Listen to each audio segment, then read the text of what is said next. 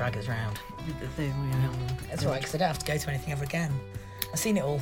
You've been everywhere. I just Bayard Tapestry, seen that. Oh yeah. Also, there were teachers.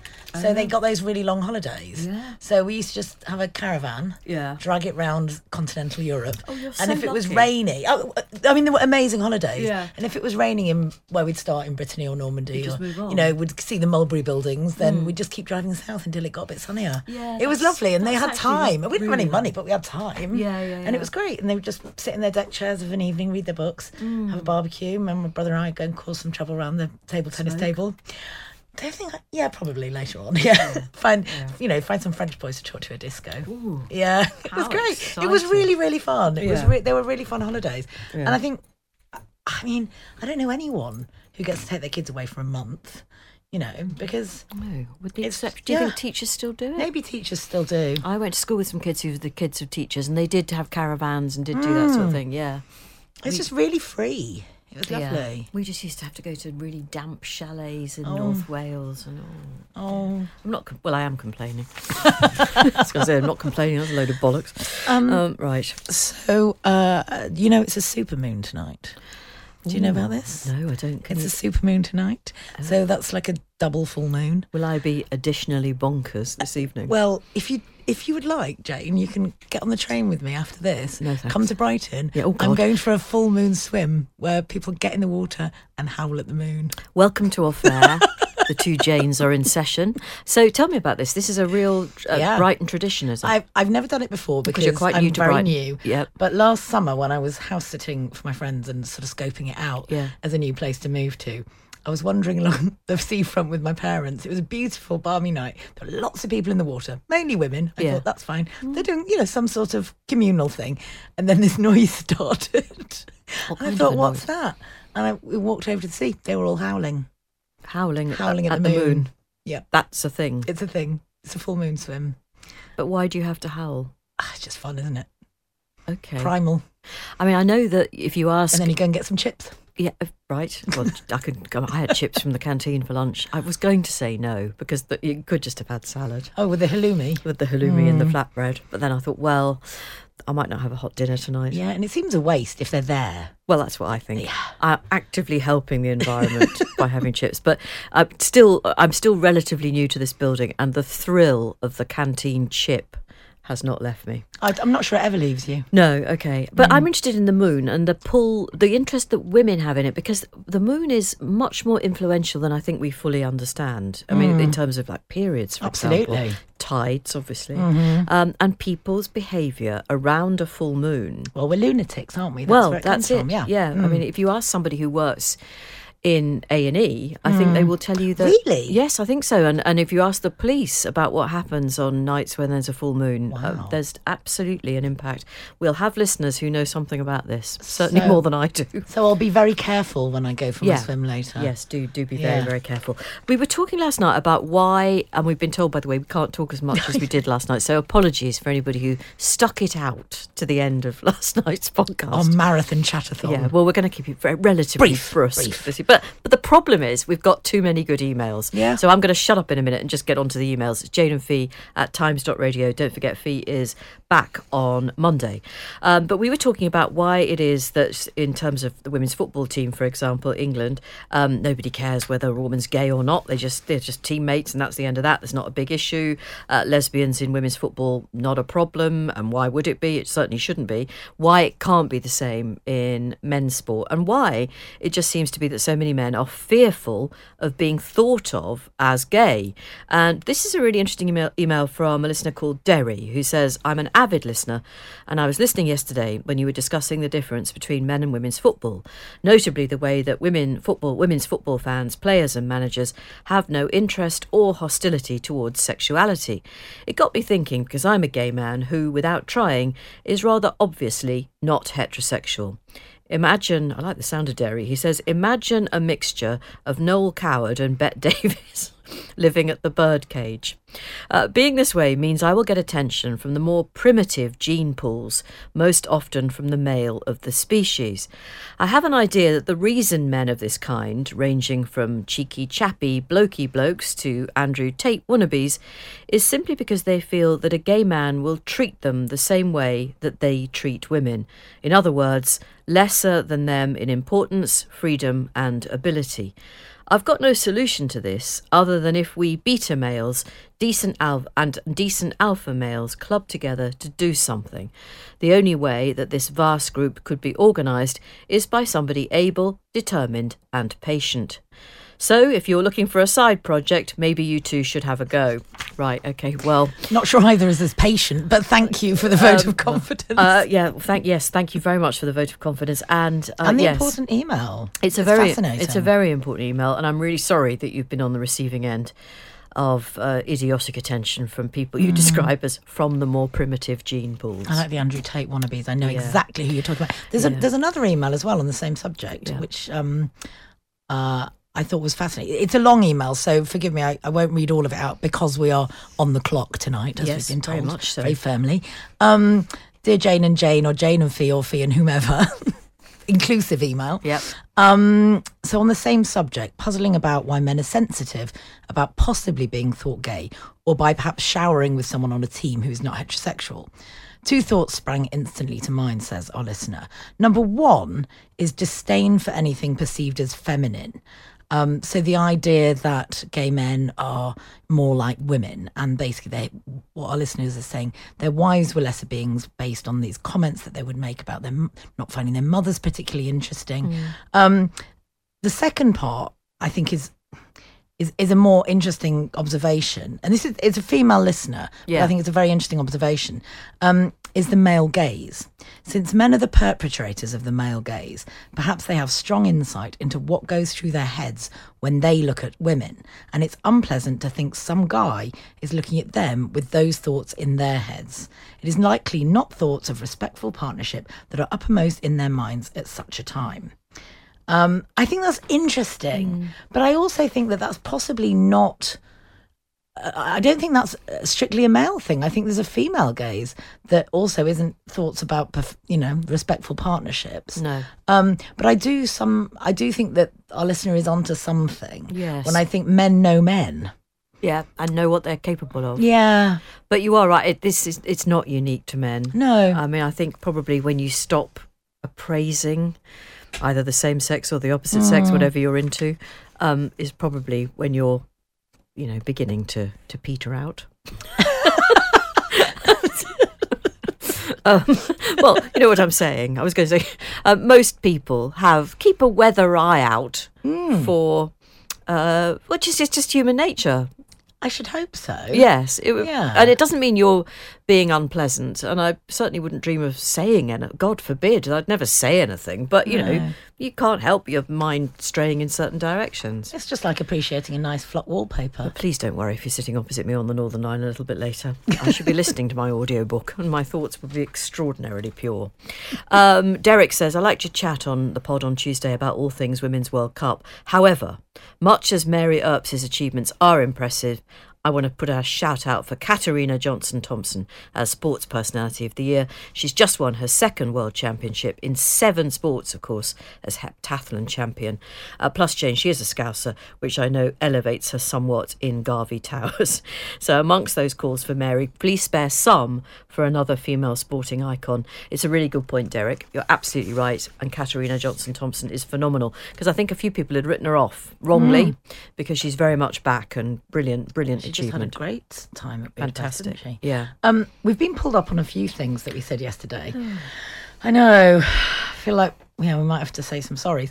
One listener writes to say that the podcast never ever irritates her but we got her going yesterday with our "We're Less Sexist in Britain" chat. Yeah, okay. And I do apologise if it came across that way. That was certainly not our intention.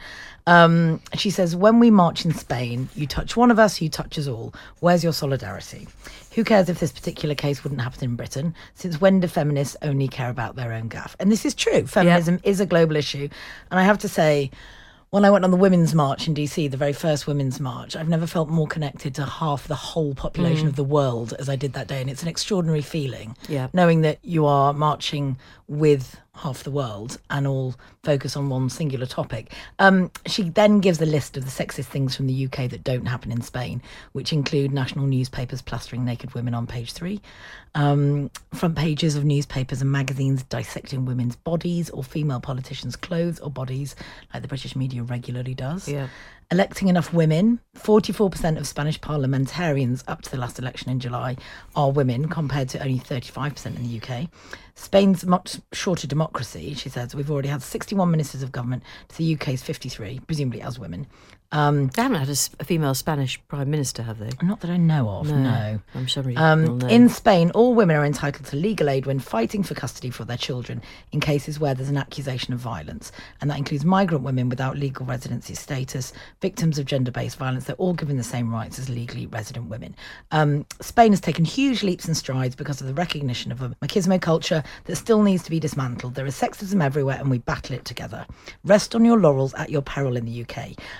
We definitely don't rest on our laurels, but thank you for pulling us up on the fact that we may have been making a few broad sweeps there. Of course. So apologies for that. I mean, where would we be without the sweeping generalisation? I would literally be out of work. Well, the podcast would only last 2 minutes, wouldn't it then? It really would. A quick one from Sevda. Thank you for this. Annoying words. They say, I didn't even have to think even for a second. I hate people who use the word super instead of very. Please make it stop. I'm going to call it a very moon this evening. Well, no, I do understand. It's when people say, "Oh, I had a super exciting." Yeah. I'm with you. It was super good. I totally get it. Please do stop that. Jane and Jane, we've had a listener giving us the German word for being pleasantly surprised by a donut when you expected a custard tart. Yes. Christina, who is a German listener but lives in Fee's neck of the woods, says it's Krapfenfreude.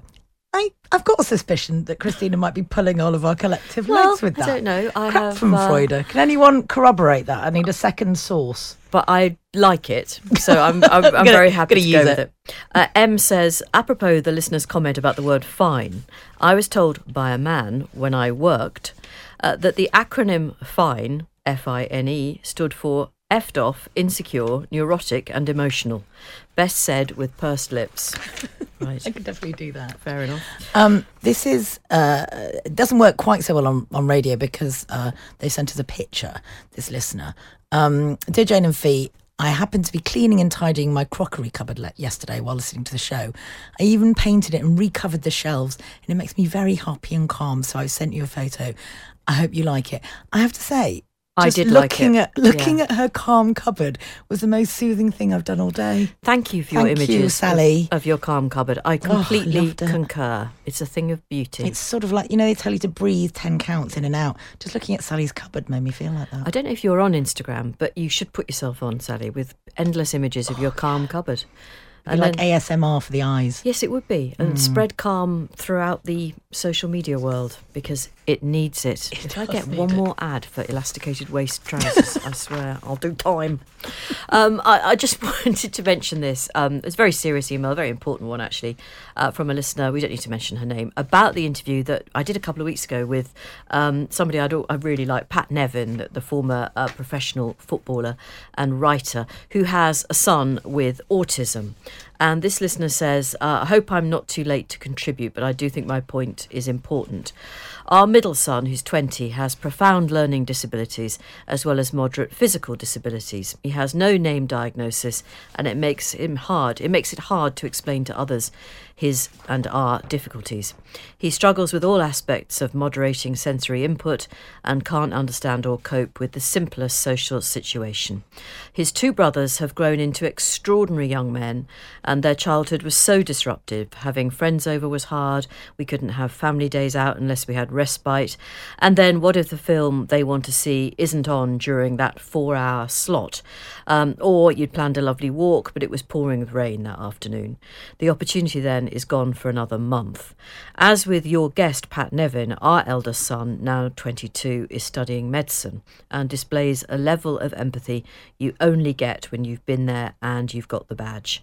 However, there is an area on which I slightly disagree with Pat. This theme does come up quite often, and I always feel the same way. There's often a narrative of, it was horrendous when they were diagnosed and we felt totally alone, but hey, look at them now, doing really well. Well, yes, that is wonderful, but either I'm an awful person or they're really lucky. Yes, it was horrendous when our son was diagnosed, and I bore the brunt of the visits, the tests while trying and failing to get a diagnosis, taking him to years of physio, etc., losing my career whilst attempting to maintain a normal life for his siblings, whilst my husband has been the major breadwinner. But the truth is, it's still pretty grim now, 20 years later. Our son hasn't made amazing progress. He hasn't made some of the realistic goals that we hoped, such as becoming toilet trained. We are still largely housebound unless we have respite. On a day-to-day basis, we are happy and we've learnt to live with it. But the grief of losing the child and the life we were meant to have never leaves you. I think that's a really brave email, and I really think it's important to read out, because I suspect that correspondence speaks for many people in that situation. There often isn't a neat little ending to situations like that, and I just really appreciate your honesty. Thank you for sending it in. Yeah, and it's never too late, by the way, because people listen to these podcasts at all times. I mean, there'll be years from now, perhaps in outer space, that people are listening to this. And yes, if you're an alien who can speak English, make contact. Jane and Fee at times.radio. I'm beginning to feel that Britain's the only country that hasn't been to the moon now. Practically everyone has been. We're really getting feeling left out. Well, I am. I mean, you know, have the Irish been? No, not yet. Not but yet. It won't be long, will it? No. If someone said to you, "Do you want to go to the moon?" Would you go? No, I wouldn't. But that's because I only have an O-level in biology grade C. So I think realistically, I'd be a poor astronaut. But what? Maybe just you could broadcast from there. Yes, I often think that it won't be long. Like the factory in Darmstadt. Yes, the factory in Darmstadt, where I'm sure they still talk of nothing else but my visit. It would be good, and I think it probably will happen quite soon. You know, one of those visits to space that there was about mother and daughter combo went up recently, which is brilliant. Will they not send a poet or somebody who can perhaps bring it to life in a creative way for the rest of us? Extemporize on the experience. Yes, that can't be far off, can it? I would totally go to space. Would you? Sorry, I was meant to ask you. Fee normally says, now you can ask me. Would you like to go to space, Jane? I'd love to go to space, Jane. Yes, okay. I mean, I sort of... If someone says to me, "Do you want to do this thing?" my general response is, "Yes, please." Which is usually a good thing, but sometimes not always. Let's be realistic. You're often asked, would you like to fly business class to LA to interview a film star? You're not going to say no to that. It's not. I don't go business class. I'm in a middle seat in a middle row at the back of the plane. Nonsense. But I do get to go to nice things. Yeah, it's true. Okay. And so, why would you say no? Except sometimes I think I'm more capable than I am of doing the things that people asked me to do. I went heli skiing in Alaska, and I'm a very bad skier. And so I was with some blokes who were very good, right, and they had to just leave me in the snow to be eaten by Wolverine. What kind of people were they? Well, a very handsome pilot came and got me in a helicopter, so it was okay. Oh, she's got an anecdote for every occasion, this woman. But I did have to sit on my own in the snow for a few hours. Well, was it cold? It was very cold. But I just thought, if someone says, "Do you want to go to Alaska heli skiing?" you don't say no, thanks. Well, you don't, clearly. There'll be more from Jane Mulkerrins tomorrow on Off Air, and indeed on the live radio show, because we can look forward to the Times Saturday magazine tomorrow. I always look forward to that, partly because it's near the end of my working week, but also because it's really, really good. So that's tomorrow. Our big guest this afternoon is Maggie Alphonsi, who is an England Rugby Union World Cup winner. She's also part of ITV's punditry team at the Men's Rugby Union World Cup, which starts, it's slightly coming up fast actually. It starts on September the 8th with an absolutely cracking opening game between the hosts France and New Zealand. So loads to talk to Maggie about. She's also written a memoir called Winning the Fight. She is a woman of colour from Edmonton Green, and probably not, on paper, likely to have been a player of rugby union. So she's got a fantastic story to tell. And first of all, we chatted about the forthcoming Men's Rugby World Cup. Yeah, the host nation, France, who are currently ranked third in the world, up against New Zealand, who are ranked fourth in the world. And yet the pressure's on France, but France have the good chance of winning that World Cup, but then you can't count out the likes of South Africa, obviously Ireland, who are currently number 1 in the world.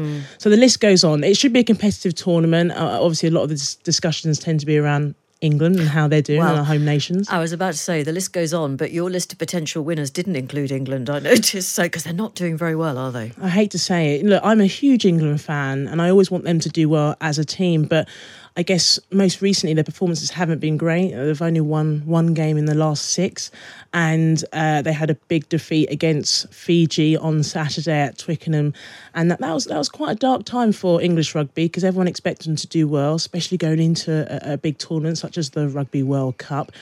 And England, they're in a pool. They just have to get out of their pool and then aim to get through to the quarterfinals and see what unfolds in front of them. But I think many English fans are very disappointed, frustrated as well, and naturally so the players are, and the coaching staff. So I guess all we can do is support them, but at the same time we expect a lot from these players to produce when it matters. Okay, be honest, what would be a good performance for this England team at this World Cup? Jane, I love that. You called me out there, my honesty. So I think what would be good for the England team if all goes to plan and they start to put in the performances, they get to the semi-finals. So in their pool, a big team they've got to play against is Argentina. That's their first match. And then they've got the likes of Japan and Samoa.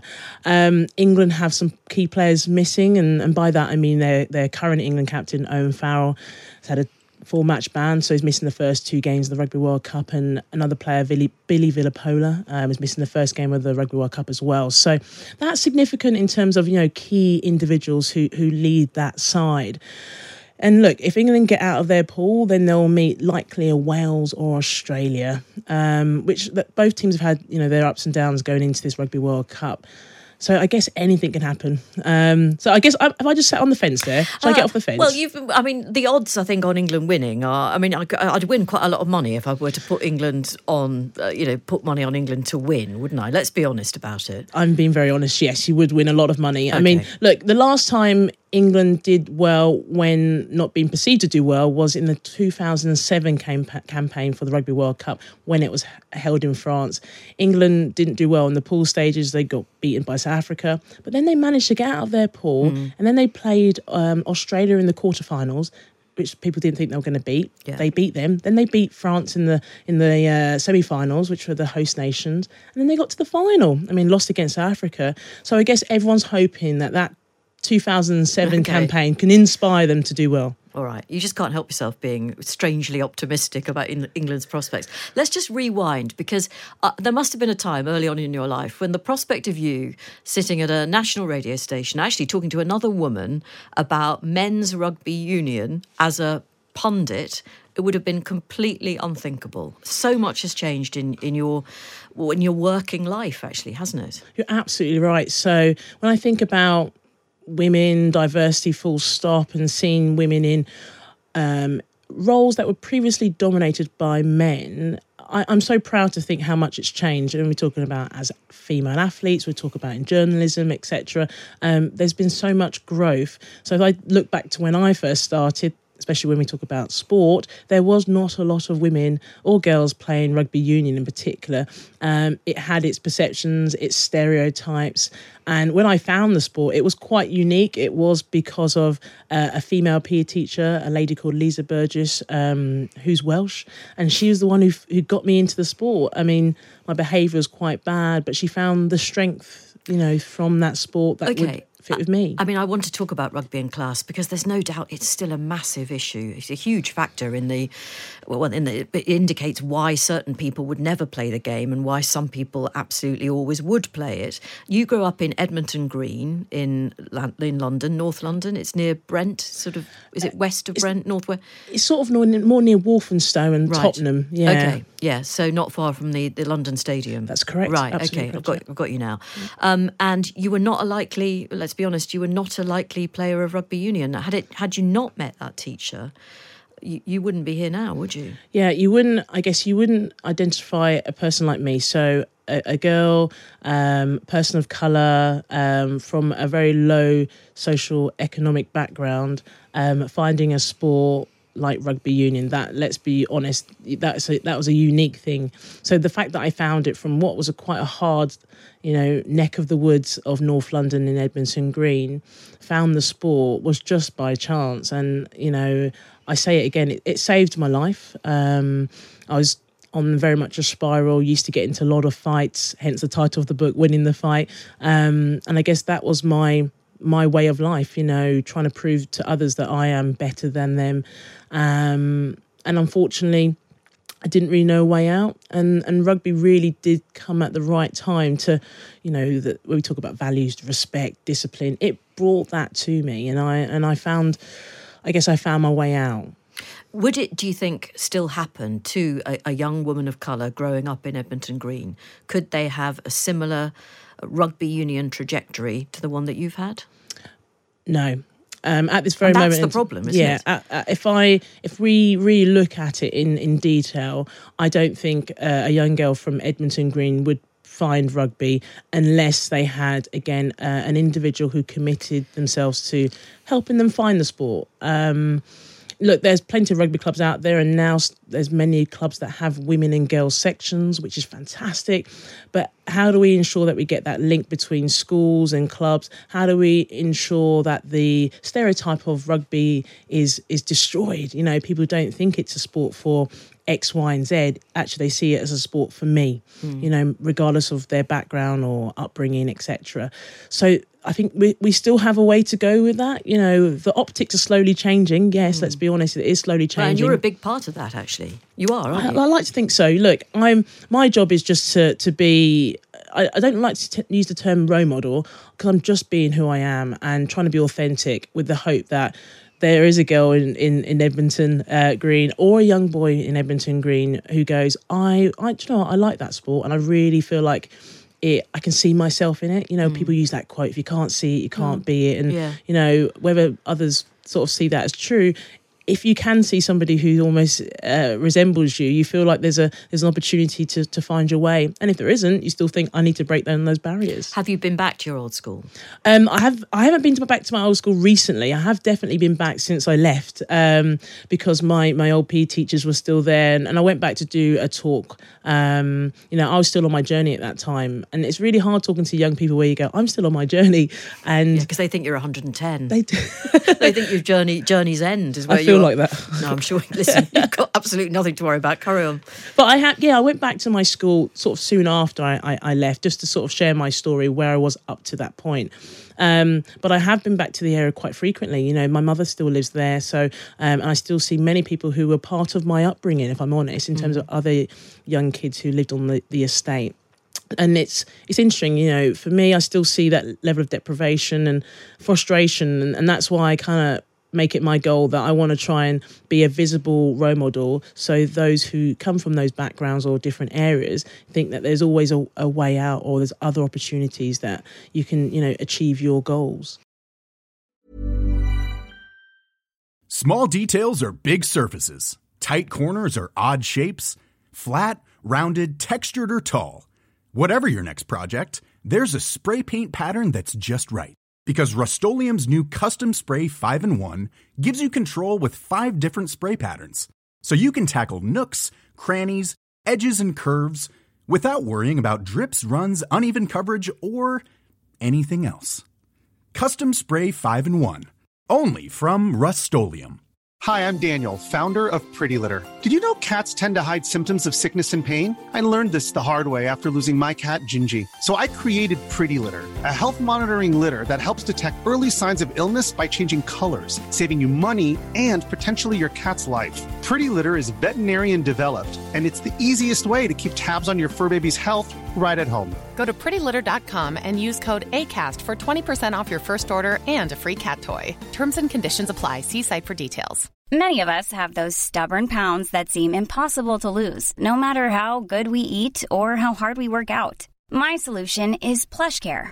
PlushCare is a leading telehealth provider with doctors who are there for you day and night to partner with you in your weight loss journey. They can prescribe FDA-approved weight loss medications like Wegovy and Zepbound for those who qualify. Plus, they accept most insurance plans. To get started, visit plushcare.com/weight loss. That's plushcare.com/weight loss. The rugby union pundit and World Cup winner with England, Maggie Alphonsi. Her book is out now. It's called Winning the Fight. Some people listening, Maggie, will be a bit concerned about rugby not just not being safe enough for many of the professional players. We'll all enjoy watching it at the Men's World Cup. But would you have two very young children, would you let them play the game? So yes, I would. So my two children, one is a little boy who's almost going to be 3 years old, and the other one is 7 months. And the reason why I say yes is because there's so much work that's been done right now to try and make the sport safer. And I think that's why I really believe in the sport. And you know, when we talk about making the sport safe, there's other strong aspects of the sport that you get a lot out from it. So for me, when I say it saved my life, it's because it gave me the discipline, the respect. I've made friends for life. It's pretty much given me a life, you know, and that's why I think it's really important that we take away the positives from the sport. We see that the sport is doing its very best to make sure it's safe, which it is safe. And at the community level, as of starting of next season, they're reducing the tackle height so that there should be less head contact incidents. And even when you watch elite rugby now, you see there's quite a few stoppages, which is about trying to avoid the head collision. OK, can you explain the high tackle thing? Because this is something that Owen Farrell fell foul of, is that right? Yeah, that's correct. So Jane, I don't know how long you got here, but...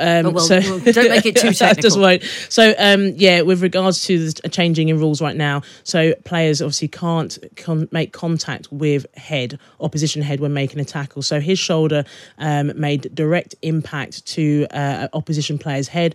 So that's a high level of danger, they say. And obviously, they say there's no mitigation. So when they say that means the opposition player didn't duck or he didn't duck. The problem with the Owen Farrell scenario is that it went back and forward. So he got given a yellow card, then they went to the review process, then he got given a red card, and then he went to judiciary and they said, no, it's a yellow card.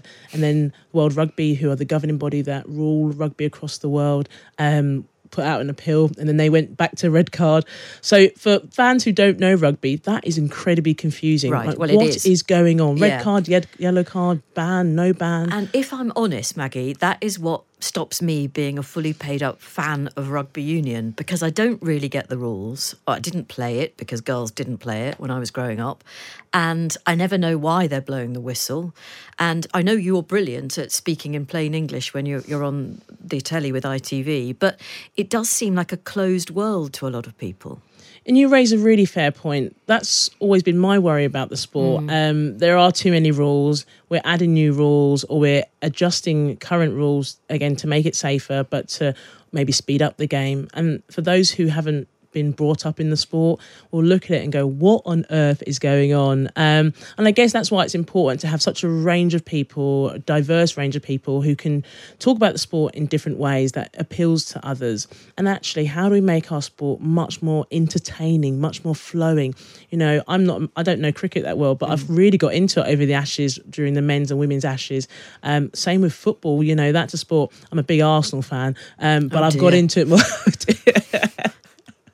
I've got into it more, especially with the Women's Football World Cup. I absolutely loved it. And the rules are, you know, there's less rules than there are in rugby. So I think that's a big key thing for rugby. How do we make it to a point where it's entertaining, it's less complicated, and don't need the referee to have to explain everything about what's going on? I'm glad you mentioned the Women's World Cup, because for the final, I did something I thought I would never do, which is that I went to a bar with my two daughters, neither of whom have got even a mild interest in men's football, and we all three of us massively keyed up for the biggest sporting event any of us could ever remember. Of course, it didn't go quite the way we intended, but it was a wonderful moment. We need to just lock that one away, don't we? It's a great memory. We should bottle it. It was absolutely amazing to see the interest, you know, globally, but obviously here in England. And the Euros, what they did in the Euros was superb. But I loved the fact that the amount of people that gravitated to what they were doing. The sad thing is we get to the final and then it's overshadowed by one person, which takes away the achievement of those fantastic athletes on the field. But at least we can still say, what an amazing tournament. Spain made history. England got to the final. Some were doubting them to get to the final and they absolutely did it. Just means the future of, I'd say, women's football, women's sport is in a really good place. Can we just talk about what it's like to lose a World Cup final? Because you've won one, but you also know what it's like to lose. I think you lost 2. Is that right? Yeah, thanks, Jane, for that. Well, no, it's just, but you've got the ultimate triumph. So I'm going to say, as a civilian, that maybe that made winning all the sweeter, but I don't know. So take us into the dressing room after you've lost a World Cup final. Yeah, it's hard. It's really hard. You know, when we talk about World Cup cycles, it's a 4-year process. It's almost like Olympics, you know. Yeah. You start off at the beginning of day 1, and then you keep going until the final 4 years is over, and you hope that you get to the final. And so I understand what the Lionesses went through, the preparation, the challenges, people getting injured, people getting disciplined as well. But when you get to the final, all you can think about is doing a good job over that 80 or 90 minutes. And then all you can think about is that you're going to come away with the result that you want. But when that whistle blows, there's a part of you that struggles to believe it. There's a part of you struggles to think that, okay, there's no more extra time, or there's no more penalty shootouts. This is it. That's it. I've got to now wait for another 4 years. And that, I mean, when we lost in 2006, I honestly believed that we were going to win it, and then we lost, and then I just felt, I was still young, so I felt quite confident that I'm going to come back again in 4 years' time with my England team. We're going to win that. Yeah, we did it. We did come back, but sadly, after that 4 years, getting to another Rugby World Cup final in 2010 in England, in front of some good fans, and it was against New Zealand. When we lost there, and that was only by 3 points, I was absolutely devastated, because I just thought we can do this. You know, we were very well funded. We had the right level of engagement across the country. We just didn't do it on at the time when it needed to matter. You know, when you had to pull it out of the bag, it was hard, really hard. So did that make 2014? Was it the best moment of your sporting life? 2014. Weird as it may sound, I would actually say the best sporting moment for myself was actually singing the national anthem in 2010 in our own country in that final. And the only reason why I'm saying that is because women's sport was not getting acknowledged before that. There was barely interest in women's sport, and we had at that time 14,000 people come to watch our World Cup final. I mean, that was unbelievably rare, let alone come to watch women's football. So to have that for me was a turning point in women's sport. But then getting to the final again in 2014 and then winning it, you know, people go to me, what did it feel like after that final? And I always say it was just a relief. Yeah, that's interesting. You know, to spend theoretically 12 years of your life trying to get to this 80-minute match that is only going to last effectively, you know, the moment after's last 60 seconds, you know, it gave you all. And it wasn't just me, obviously all of my teammates. So when we finally did it, we finally got to go up on that stage, hold that gold medal around our neck. It felt so special.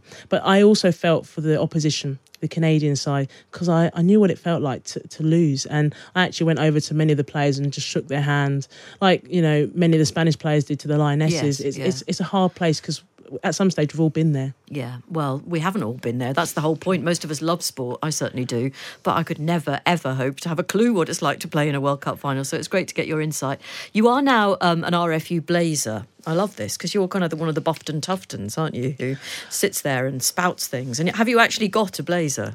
I have a blazer, but the blazer that I got... Yeah, we should explain that you are a member of the RFU... RFU Council, yes, right, that's correct. So the blazer that I got, you know, so you get given a blazer, and the blazer that I was given was back at the time, back in 2016, was a men's blazer, a male's blazer, and it was way too big, and I had to go and get it tailored, which didn't fit. So I do have a blazer, but I now wear my own blazer that fits in with the colour scheme. Okay. Yes, to answer your question, I have a blazer. Yeah, you've just gone maverick. And I just wonder, for people listening, they might think you're sort of 6'2" or something. You're not actually that much bigger than me. I think you're 5'3" or 4", is that right?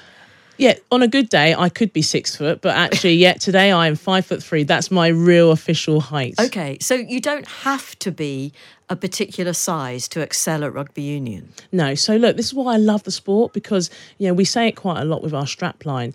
It's a sport for all sizes, all shapes. It doesn't matter what size or shape you are. There is a position for you, and I think that's what makes the sport quite special. I came into sport, I had big arms and big legs, and at school I got bullied. But then I came into rugby, and they were like, "Wow, we'll find a position for you. You're going to be a good rugby player." Well, and that was special. Yeah, you're a flanker.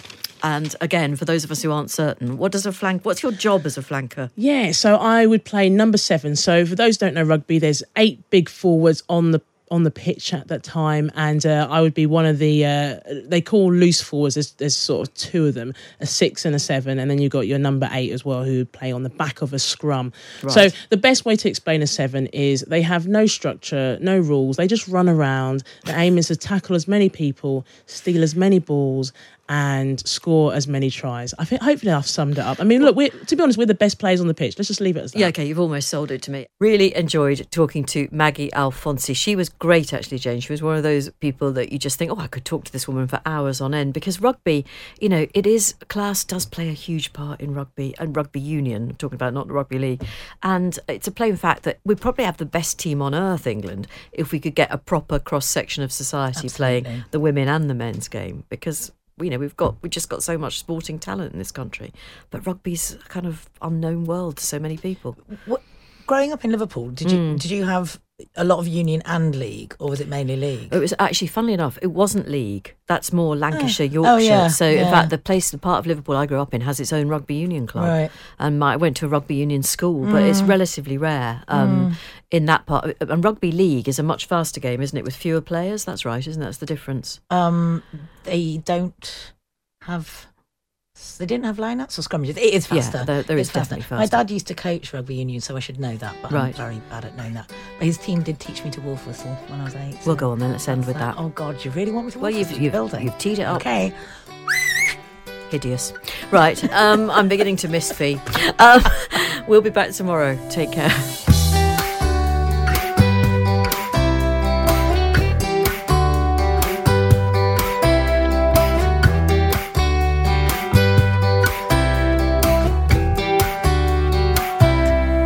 We're bringing the shutters down on another episode of the internationally acclaimed podcast Off Air with Jane Garvey and Fee Glover. Our Times Radio producer is Rosie Cutler, and the podcast executive producer is Henry Tribe. But don't forget that you can get another 2 hours of us every Monday to Thursday afternoon here on Times Radio. We start at 3 p.m. and you can listen for free on your smart speaker. Just shout Play Times Radio at it. You can also get us on DAB radio in the car or on the Times Radio app whilst you're out and about being extremely busy. And you can follow all our tosh behind the mic and elsewhere on our Instagram account. Just go onto Insta and search for Jane and Fee and give us a follow. So in other words, we're everywhere, aren't we, Jane? Pretty much everywhere. Thank you for joining us, and we hope you can join us again on Off Air very soon.